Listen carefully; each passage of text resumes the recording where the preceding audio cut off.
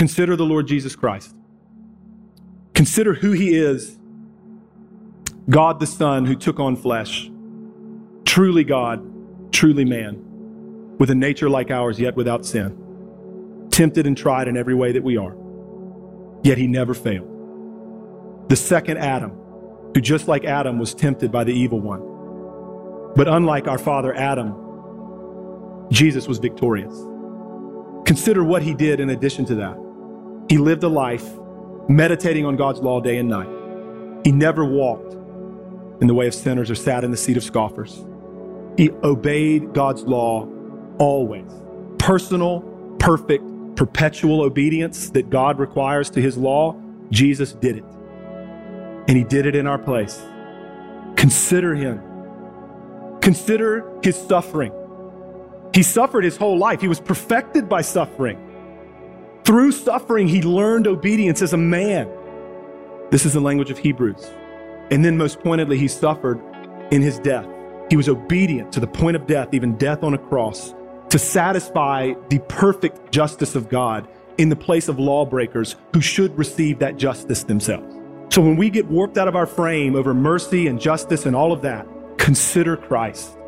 If we have trouble with some of these things that we are counted with Adam's sin, if we have trouble with being represented by Adam, we should have trouble being represented by Christ. Christ represents all those who trust in him.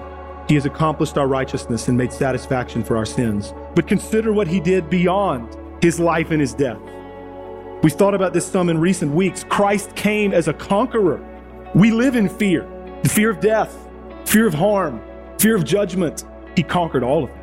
Because the children share in flesh and blood, he too partook of the same things, so that through death he might destroy the one who has the power of death, that is the devil, so that he might liberate us, because we've been living in lifelong slavery. He set us free. He conquered death. He conquered the strong man who is the devil. He set the captives free. Having done that, he ascended to heaven and sits at the right hand of the Father, where he reigns. He's so in control, done the work so adequately and sufficiently that he sat down. He's not scrambling. He's seated. He reigns and upholds the universe by the word of his power. He's building his church that he tells us the gates of hell will not prevail against. You and I are evidence of that, saints. He's building his church 2,000 years after he ascended. Here we sit, covered in his blood and righteousness, singing praises to his name, encouraging one another to trust him. Why? Because he's building his church. He's saving his people. He intercedes for us. The Father delights to save us, and Christ delights to intercede for us. He advocates for us when we sin, not once we're better. All authority in heaven and on earth is his, and we belong to him. So whenever you think about the ebbs and flows in the world and things that are fearful and you're afraid of death, remember that all authority in heaven and on earth have been given to Christ, and you've been united to him. If then you have been raised with Christ, seek the things that are above, where Christ is, seated at the right hand of God. Set your minds on things that are above, not on things that are on earth. For you have died, and your life is hidden with Christ in God. When Christ, who is your life, appears, then you also will appear with him in glory. Trust him.